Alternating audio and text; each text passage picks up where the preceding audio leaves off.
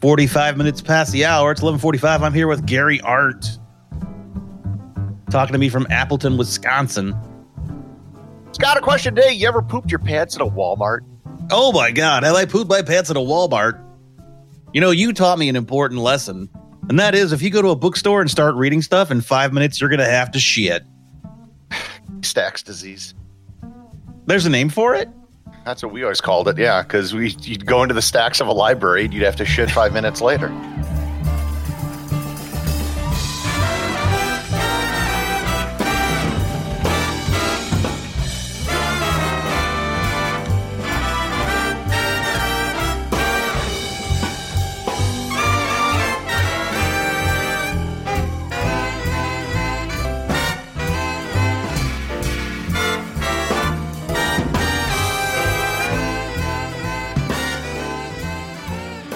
We were talking about when we first met, and you had brought up a Shoutcast. Yeah, so precursor to podcasting. So I had a company at the time, Stomp.com. We were a gaming news website. We did some other things, and we started doing this audio with this guy who did radio. And he's called it All Game Radio. He was like a professional radio DJ or whatever. Is that, and we know Densmore? Yeah. And we saw that you were doing something kind of similar. And we were like, yeah, we should get him on the show. And I think that's kind of how it started. And then I met you at like some CPL events and some other stuff. That's right. Because I remember those. Okay, so the CPL is when we did kind of first meet in person. Yeah, probably. Angel Munoz running the first cyber professional league. You know, that was an idea that it turns out was probably the right idea. Just not at the right time. Yeah, he was just ahead of his time. Yeah. God, is that just the worst thing to be, is ahead of your time? I mean, yeah, I don't know if the games were... I mean, even when I think of so I opened up a LAN gaming center. And in hindsight, that would have been... If I had waited a year and opened it up with Xboxes rather than PCs, it probably would have been more successful. Okay, so let's back up a second. So Gary, you're well known now as one of the most, if not the most, successful travel bloggers in the world, correct? I've been doing it a long time. We can get into the business part of that later, but yeah, I think a lot of people would know. Although I'm finding out a lot of the people who are just starting have no clue who I am. Oh, really? Yeah, but most people now would know you as the creator of Everything Everywhere. Yeah, I'm a travel guy. I'm a photographer. That's kind of what you know me as. But I know you from before as the creator and owner of Stompt.com. So what was Stompt? This is the late 90s. So before that, I had a very early internet company, and we were doing web development with databases, which at the time was a thing. Like now, everything is done that way. You have WordPress and everything. But back then, integrating databases was difficult. It was challenging and expensive. And that's what we were doing. And I sold that business.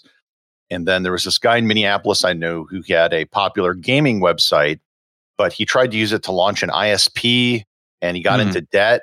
And so basically, I paid off his debt, which is about $10,000. And I took control of the website from him. And then I still kind of hired him. And I negotiated a deal where we sold all of our ad inventory to CNET. Right. And for like a $2 CPM. And then we turned around and sold ad inventory to like the official Counter-Strike forums, Alakazam, which you remember was the site for EverQuest. Right. So you resold the ad inventory. Right. So we were doing really well up until we weren't. Yeah. Then the .com bubble burst and CNET called and like, yeah, we're done. And so our revenues went from like $250,000 a month to zero. So in that time, I had connected with UGO and I was getting the same kind of deal. So I was getting a $3 CPM, which for those of you listening that don't know what that means, it is CPM is cost per milli, which is cost per thousand. So for every 1,000 page views, you get $3 guaranteed, which in 2021 is unheard of, just unheard of. we were getting guaranteed that money, and no ads were even being sold by a lot of these companies. What Gary even suggested to me at the time was that I start a network of cartoonists, put them on my network, feed them the UGO ads, and only give them half of the ads. Is that what you were doing with Stomp? Yeah. And it was a better deal for everyone because they were getting ad sales that they otherwise couldn't get. Right. And they were getting incredible amounts of page views. Yeah. Like everything back then, there just weren't as many websites and there wasn't as much competition. There were like maybe 4 major gaming websites. Right. You know, there was like Blues News. What was the greenhouse thing? Game Spy. Remember that guy? Well, there was Game Spy, there was Blues News, and then there was another one. It was the logo was this dumb green looking house. Can't think of it now. Razor something. I don't remember. Blues News still exists. It does. And it looks the same. Yes, it has not changed at all since the late 90s. Isn't that weird? Wow. There's a few sites like that, like Slashdot and other things. They just never changed. Yeah. But yeah, we were getting like 50 million page views across the network a month. So wow. it was a lot. And then the .com bubble burst and then all the good times ended. Yeah. So let me tell a quick story. So in the middle of this, right before the bubble bursts, that coincides with when we first met, and we're sitting at a CPL event in Dallas. And the CPL was the Cyber Professional League? Cyber Athlete Professional League. Cyber Athlete Professional League. A guy in Dallas named Angel Munoz basically tried to invent esports before they existed. And he was running it locally. And Gary and I met at one of those events. We were talking about these content networks, him with CNET, me with UGO. And Gary explained to me basically how the .com boom was happening and how it was going to burst. Like, you explained to me, these guys are just getting venture capital money, burning through it, and then hopefully they get another round, and then it'll keep going like that until they get profitable, but most of them won't, and then the money will just stop. You even helped me get free hosting for my website through Speakeasy. Remember that? Oh God, I haven't thought about them in ages. Yeah, you helped me get free hosting for my website because at the time hosting was really, really expensive. You helped me. That's another. When we did Stomped, we did our own hosting, and we had like a rack and a server room. Yeah, we had to buy all the computers, and all that today would cost. We wouldn't do it, right? You just buy hosting somewhere. It'd be just go to AWS. Nothing. Yeah. And you told me like you need, the bubble's going to burst, and I started to have a panic attack, and you went, "Oh, you'll be fine. You make something that people want. You'll always be able to find a way to get them to support you for the thing that you make, because you make a thing." Well, 20 years later, you're still here. You're still doing the same thing. Right. I was right. You were right. And then when UGO stopped paying out, even though the contract hadn't changed and my adherence to it hadn't changed, you help us negotiate an exit. And you secured me a 20 grand lump sum. Do you remember that? God, I don't, but. Okay, so I called you for advice, and I said, I don't know what to do. And you said, let me call UGO.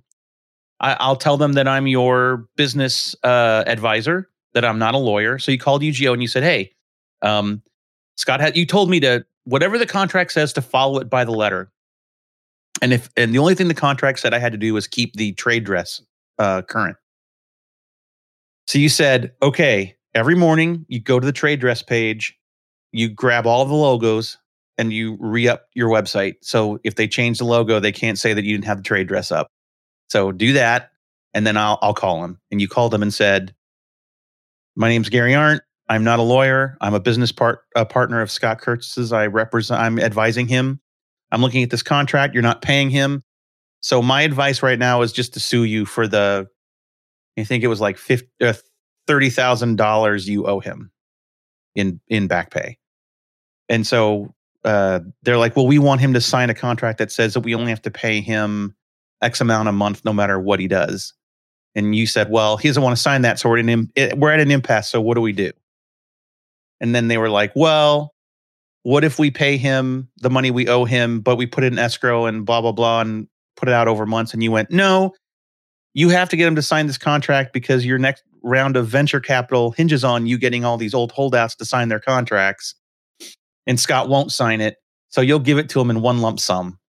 And then you called me and said, okay, you got to decide what money you want.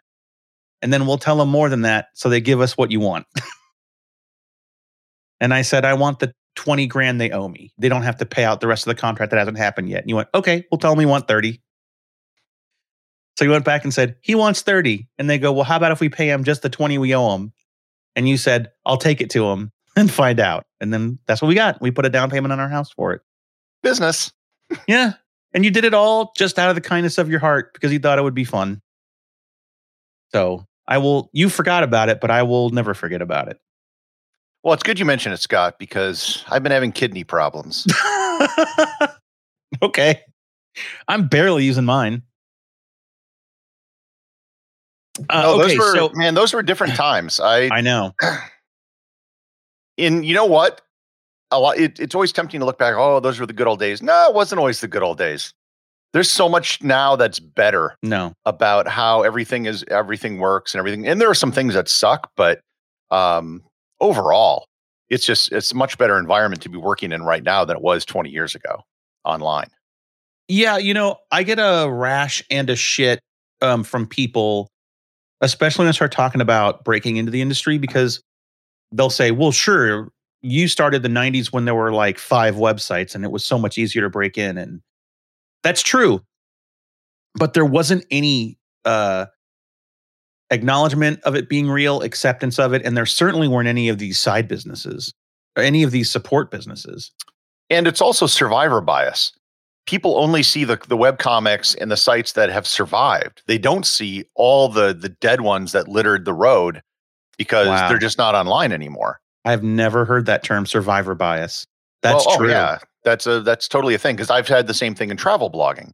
Yeah. People say, oh, well, you're just, because you've been around so long. It's like being around early wasn't necessarily a benefit. Being around a long time might be, but there were a lot of them that just tried it and failed, and then their sites got taken down and no one ever knew they existed. Yeah. Well, I still remember the day you called me. You had gotten drunk out of your mind and you were like, well, it's over. CNET's done. I got to tell all these people they're fired. Yes, that was a horrible, that was one of the worst days of my life. That was really bad. Yeah. Almost as bad as the shit I've had to deal with in the last year. Yeah.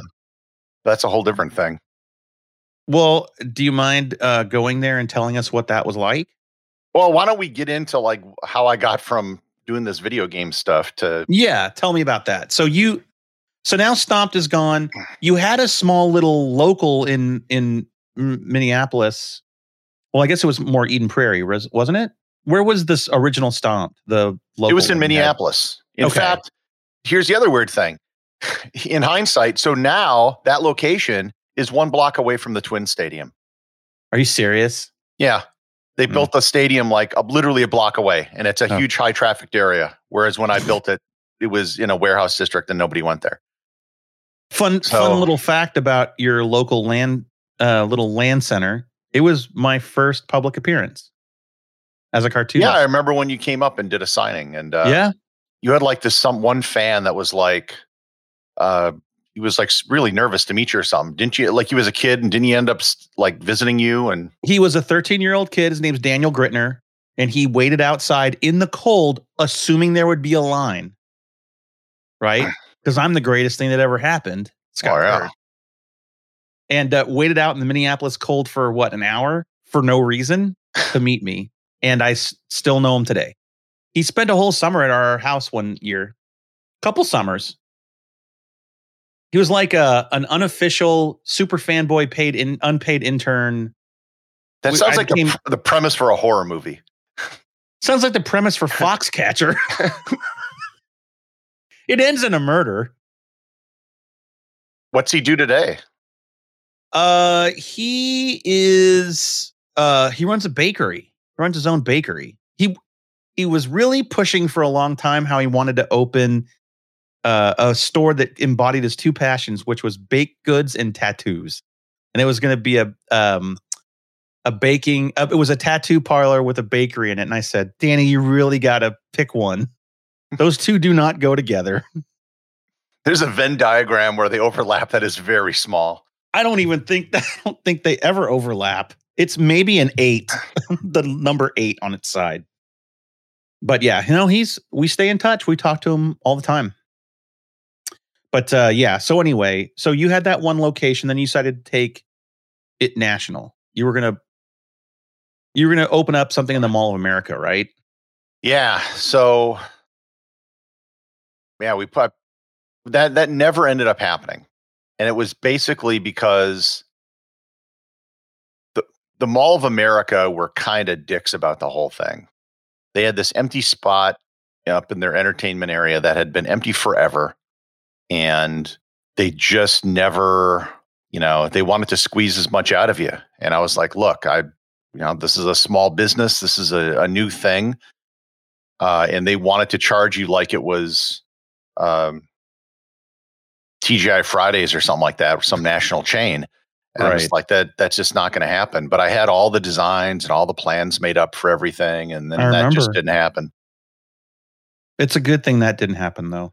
But even in hindsight, I think the way we originally did it, so the gaming center we had all Alienware machines and huge monitors. And that was just not a good business model. Yeah. It was too expensive. Whereas, like I said, if we had done this with Xboxes or something, which were not out when we first built it, right? Something low cost, which we're really just serving drinks. That would have been the way to do it. A bar where you can just play, console games. That probably would have been a better business model. Yeah. Okay, so Stomp.com does not survive the .com bubble burst. Your LAN center doesn't move to Mall of America. So then what do you do? How old are you at this point? I'm in my 30s. I go back to school for a couple years. You did? Yeah, I studied geology for 3 years at the University of Minnesota. Oh, I remember that now. Yeah, I was thinking of even I'm in my mid 30s. I was thinking maybe I can, go get my PhD or something. And then I saw the experience that they were going through, and it's like, I don't want to do that. I like learning, but I don't like doing research. Okay. And then I just sort of, in an instant, came up with this idea of selling my house and traveling around the world. It was such a 180 for me when you called me, when we talked about it. We were catching up one day and you're like, yeah, I moved everything to my storage facility and I don't have a house anymore. And that took me about 18 months from coming up with the idea to actually turning over the keys to my house, just because I had to sell the house and the housing market was kind of weak, and it just took a while. And that was, I turned over the keys to the house in 2007. What's funny, and I talk about this a lot on the podcast because, we never dealt with this when we were starting out, but social media now is just this one big exercise in comparing yourself to other people's success, or the perception of success that social media perpetuates.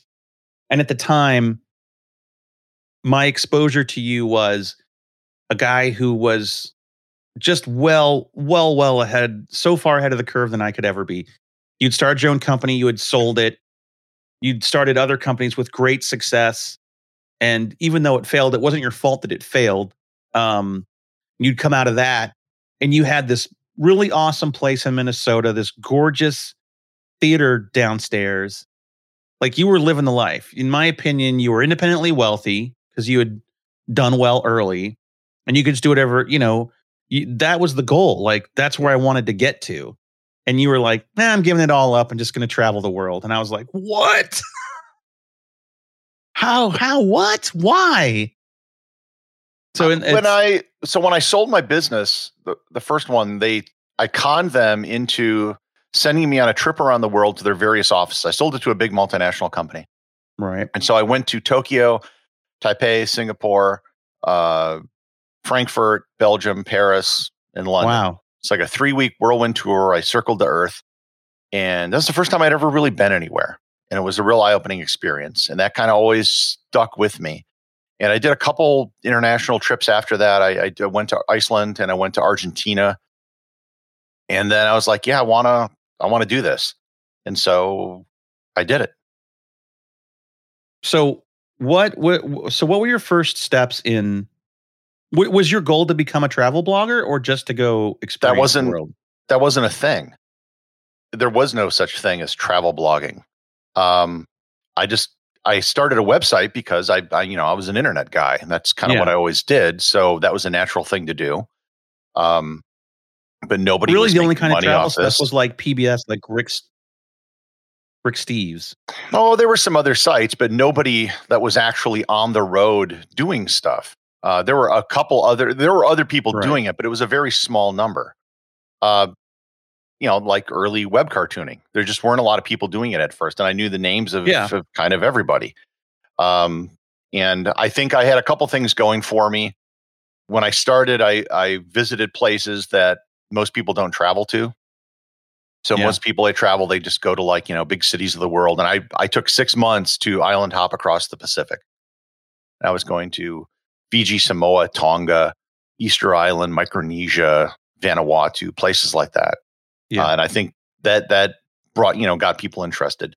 But yeah, it was 3.5 years between when I started and when anyone in the travel industry even bothered to contact me. Wow.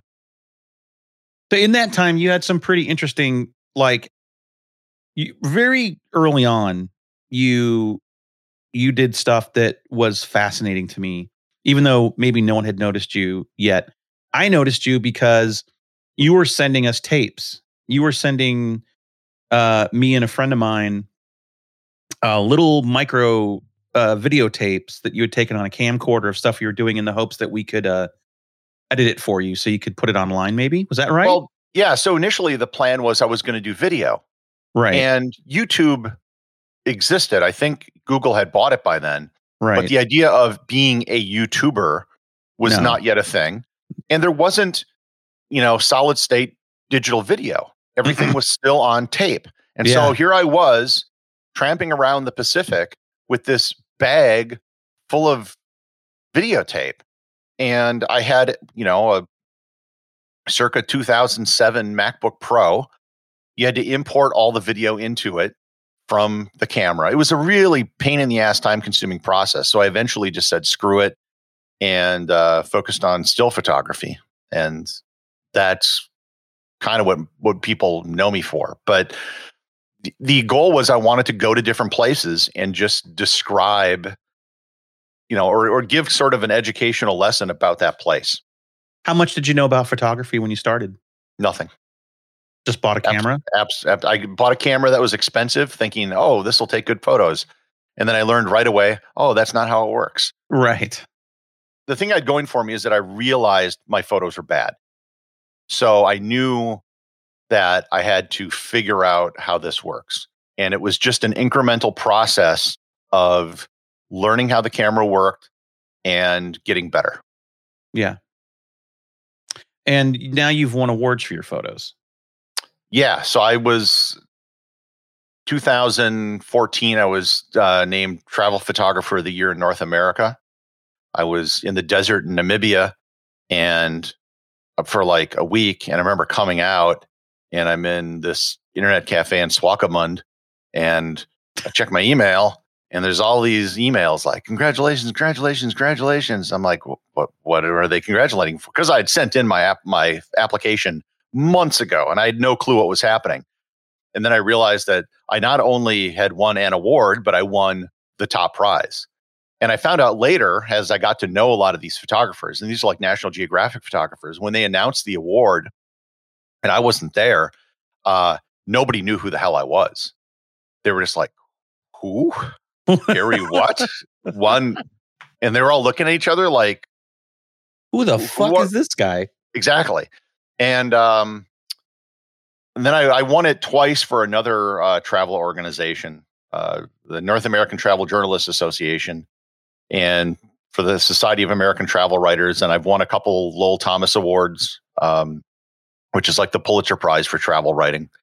and they have a photography category. So yeah, I've done pretty well in photography. Although I haven't taken my camera out of my bag in a year. Yeah, so let's talk about that. What happened in the last year? The pandemic hits. Yeah, so the blogging stuff, I have pretty popular social media accounts on Instagram and Twitter and Facebook, and I've always kind of been able to do that, again, mostly through photography and doing interesting things. And the business is primarily, you have a lot of destinations, tourist boards that spend money on promotion, and they tend to be government organizations, so they don't have to show a profit. They just have to spend money. Mm-hmm. And there's also some private things like tour companies, travel agencies, cruise lines, stuff like that. It's a very big business, and most people don't realize how big it is. It is on a par globally with things like agriculture and energy. So travel and tourism is, but the problem is there's no massive companies in the same way that there are in like oil. And so you don't get the same thing. So I never, ever would have thought that this industry could just disappear. It'd be like, in cartooning, it's like, well, no more pencils. Right. Can't draw anymore. No more. We're done. And so in February of 2020, I'm in Portugal, and I come home February 28th, and I'm sick for about a week. And I think in hindsight, I had COVID. Do you really? Yeah. In hindsight, I do. Because I was just really had the flu for a week. I didn't have a lot of the symptoms other people have, but this was very early on, and testing was still difficult to come by, and it was still being reserved for healthcare workers. And because I got better in like a week, I didn't feel any need to go get a test or anything to see if I did have it, because what was the point? I'm better. If I had it, okay, great. It's just intellectually knowing about it, and I don't want to take the test away from someone else, so I just never bothered. But I thought this was all going to be done in like a month. Yeah. Like, okay, we shut down the borders, this dies down. At the time, everything was happening in China. And I think a lot of people felt that way. Yeah, because this is all happening in China at the time, and that's where all the news was coming from.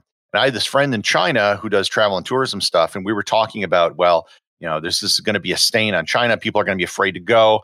Maybe we could do a marketing and promotion campaign for some of the places in China. So we were thinking, well, we could probably do it in April. Maybe we'll do it in May just to be safe. Well, obviously that didn't happen. No.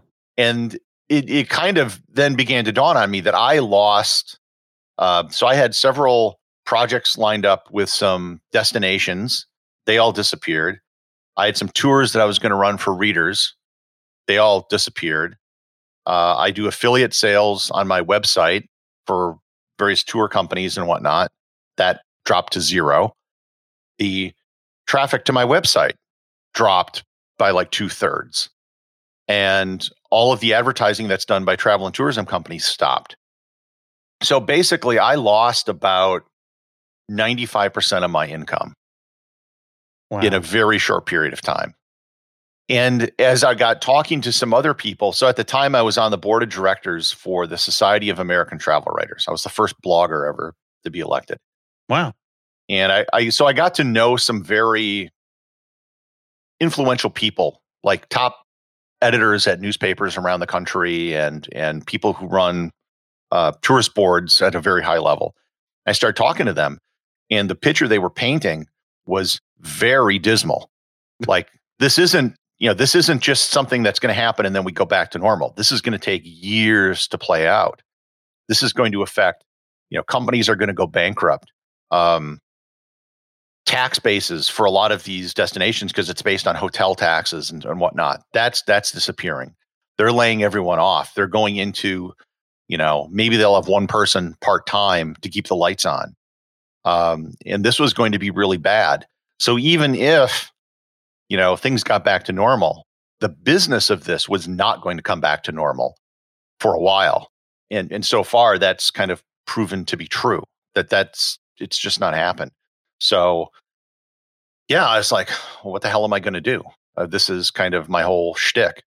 And a lot of times, if you're having a problem personally, you have a network of people you could go to. Maybe they can help you out. They could, do you a favor, something like that. The problem was this whole industry collapsed, and Right. everyone I knew in the business was having the same problems, if not greater. Yeah, they're all in the same boat. One of my friends runs a multi-$100 million tour company in Toronto, and they literally went down to zero revenue, and they had to lay off. Wow. And they had offices all over the world, and they had to basically lay almost everyone off or furlough them. And it's I mean, there's nowhere you can go when you're doing that. Yeah, there's literally nothing to do to correct that for travel. And then on top of that, I live in Minneapolis off of Lake Street, and the George Floyd stuff happened. Yeah. And, about 6 months earlier, I was paying like $125 a month for parking for my car. And I'm like, I never use my car because everything is in walking distance. I got theaters, I have restaurants and a store. I never drive anywhere. And when I factor in, like, I just did the math. Well, I could take many Uber trips a month, and to even get to the point where I'm paying for parking if I needed to do that. Right. Not to mention fuel and insurance and everything else. So I sold my car because everything was in walking distance. And then my neighborhood is destroyed and nothing is in walking distance anymore. And so now I'm paying a premium for a really nice apartment in a war zone neighborhood. And it was like, yeah, this is just kind of the frosting on the cake. Yeah. On top of the pandemic. And so I kind of had to, I had to do something. Travel just wasn't going to cut it anymore. All right. So how do you pivot? Okay. So basically, I kind of went back to the first idea I had when I started traveling. And that was, my first idea was to do these kind of short educational videos. And I had an idea a few years ago about doing a podcast that wasn't a travel show, that was more of like a history type podcast. And I started outlining a couple episodes. I began doing research, and the research was really taking me down a lot of rabbit holes. And I had enough to do like, a 2 or 3 hour episode. My first episode is simply going to be answering the question, why is the Mona Lisa the most famous painting in the world? Oh, wow. Did you ever do that episode? I did it on my current show, but it's, okay. It's like 10 minutes. But it makes no sense.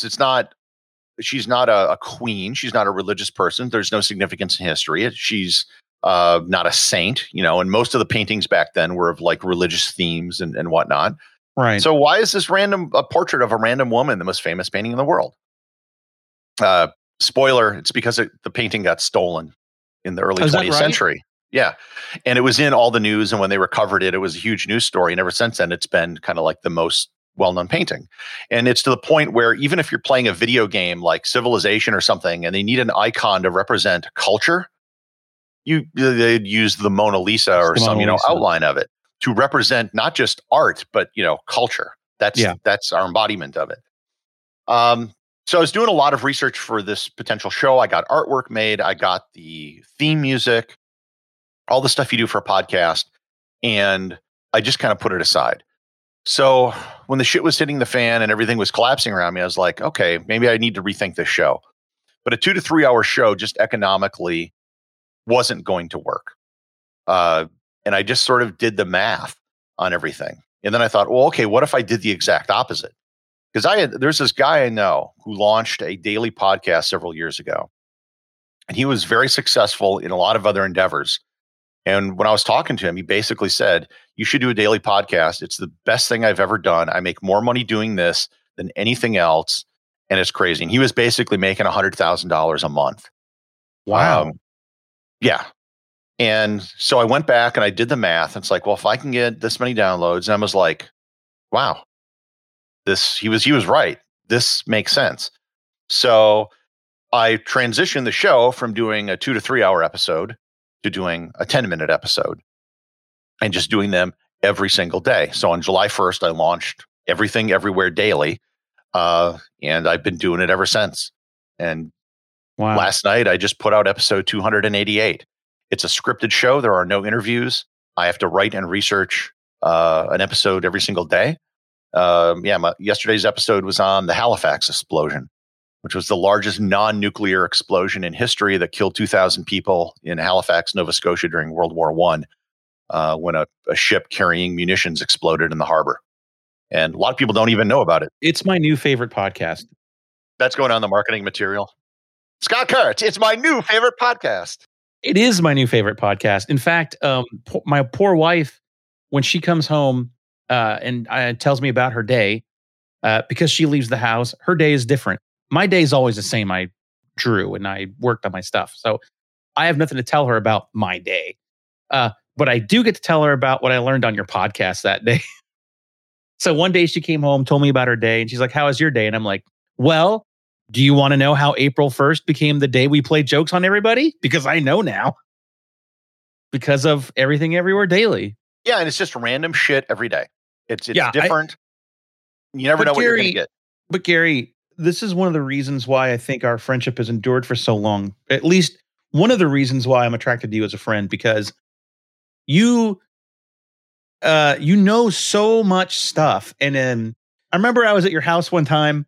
You told me this thing about Singapore and how the leader of Singapore, no one in Singapore believed that women should work. And it was killing the economy. And so the leader, who also believed women shouldn't work, decided, no, women are going to work now. And he was like this ultimate pragmatist. And you just had all this knowledge in your head.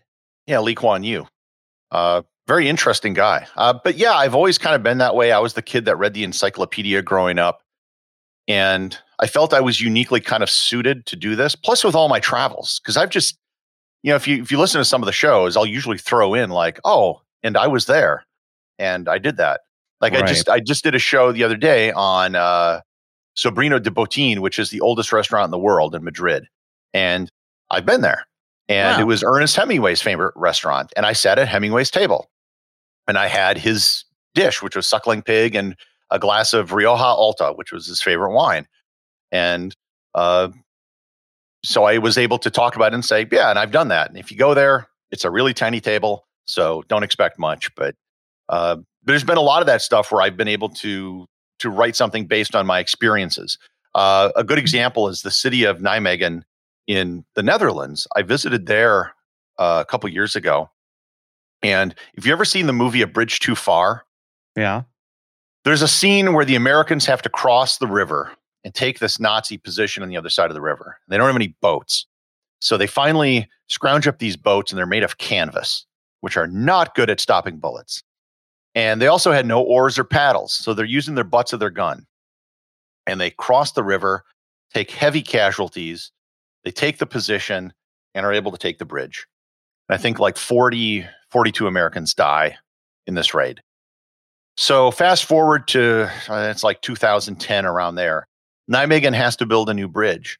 So they build a bridge across the river, and they put in 42 sets of lights across the bridge. And at sunset, every day since the bridge has opened, there are at least 2 veterans who walk across the bridge at sunset, regardless of weather. And as they walk across the bridge, one by one, all the lights are lit up in remembrance of the soldiers. And I got to do this with them. And most people have never heard of this story. They're not aware that this tradition takes place, and that you can go and participate in it. You can go, if you're ever in the city of Nijmegen, you just show up at sunset on the southern end of the bridge, and you'll see some guys in berets, and you can walk with them. And it's a very brisk walk, but it's something they do every single day, and they've never missed a day. This is why I recommend your podcast to everyone. You've never told me anything, either in person, because I had the luxury of a friendship with you, or on your podcast, that's a piece of history or knowledge or science that was not immediately engaging and interesting. And I do lament that you don't get to go on travels anymore, because You always have just amazing stories. And my favorite one of yours is how you went to this small little country into a museum of theirs and had to let them know that a very valuable item of theirs was at risk. Yeah. So just to let everyone know, I mean, you say you lament the fact I can't travel. I don't. I've traveled a lot. Yeah, you have. I will be willing to bet that if anyone listening to this podcast, I'm the best traveled person they probably ever listened to. I've been to over 200 countries and territories around the world. I've been to every state in the country twice. I've been to every Canadian province, every German state, every Australian state, every South African state. I've been to a lot of stuff. So I was in this was early in my travels. I was in the Solomon Islands, which is a country no one visits. And I was in their national museum, quote unquote, which is a Quonset hut with some stuff in it. And so back in the 70s, the American government gave away samples of moon rocks to every country in the world as a goodwill gift. And it was just something that was on a wooden plaque, and it was encased in like acrylic, like the size of a large marble. And it was given to the Solomon Islands when they became independent in 1978. And there's a little thing, to the people of the Solomon Islands signed President of the United States, Jimmy Carter.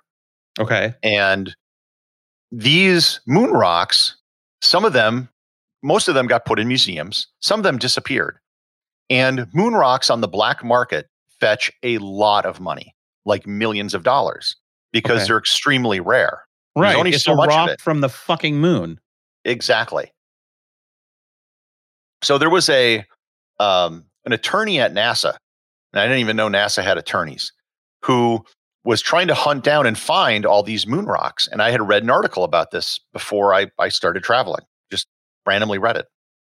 So I'm in this museum, and in this display case was the Solomon Islands moon rock, like the thing. And the display case was not locked. And I knew the value of this on the black market. This could go for, multiple millions of dollars. So I went and I asked the person who runs the museum, like, could I take this out and take a picture of it? And they're like, yeah, sure, whatever. So I did. And then I wrote this article basically. And when you say take this out and take a picture of it, don't picture like the New York Met.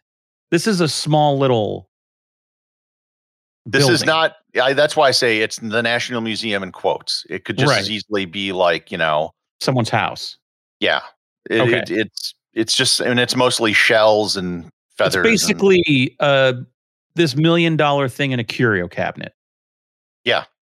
And so no one came with gloves to take it out. They just let you take it out. Yeah. And so I wrote this up. I wrote an article called The Curious Case of the Solomon Islands Moon Rock. And then this guy from NASA contacted me. And he asked me some questions. I'm like, yeah, it's there. And it's been a long time since I've had anyone update me, but I would get emails like every year for, a couple of years after, where people said, yeah, I saw your article. Just want to let you know it's still there. Wow. And I've done these elaborate things of it, like, how it could be stolen. Real easy. You could easily, create a duplicate, switch it. It wouldn't even be an Ocean's 11. It would be like an Ocean's 1. It would be so easy to rip off. And didn't you tell the runner of their museum that this should be they should at least more? I would hang it on the wall of like the Parliament building or something like that, rather than put it where it is.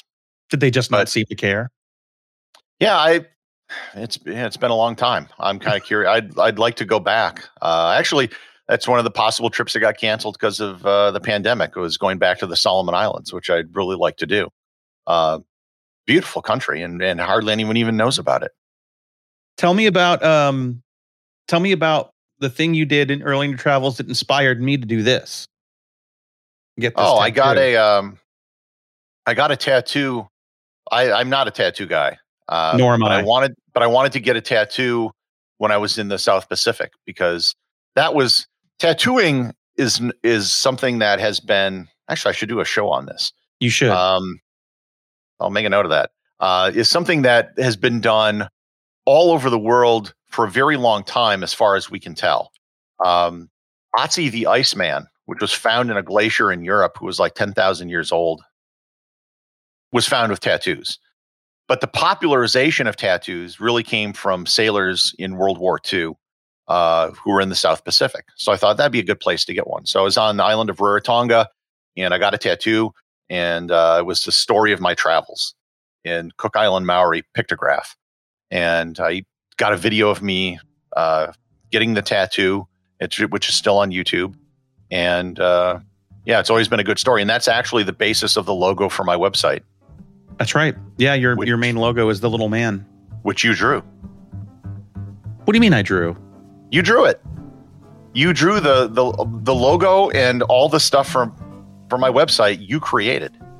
I did? I visited Seattle or something a while back, and you just like kind of took the outline of it and made the dude, and you picked a font. And oh my God, I didn't even remember that.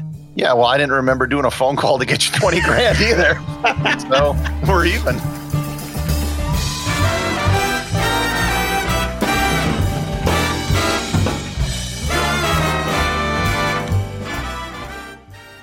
Hey, big thanks to Gary for making the time to be on the show. If you'd like to read more about Gary's travels around the world, visit everythingeverywhere.com and check out the Everything Everywhere Daily Podcast wherever you download your podcast. If you'd like to hear some bonus content from this episode, clips that didn't quite make it into our final cut, and you'd like to support our show beyond just listening, head on over to patreon.com/surviving creativity and sign up there. By becoming a patron, you hear episodes early, get extra content, and even have a chance to become an associate producer of the show.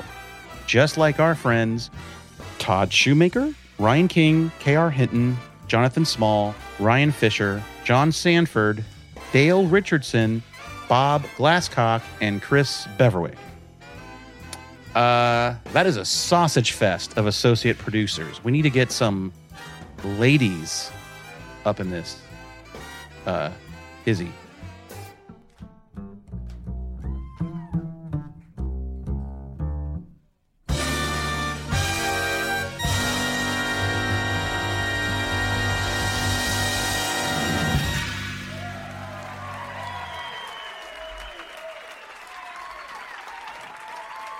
The Army Blues.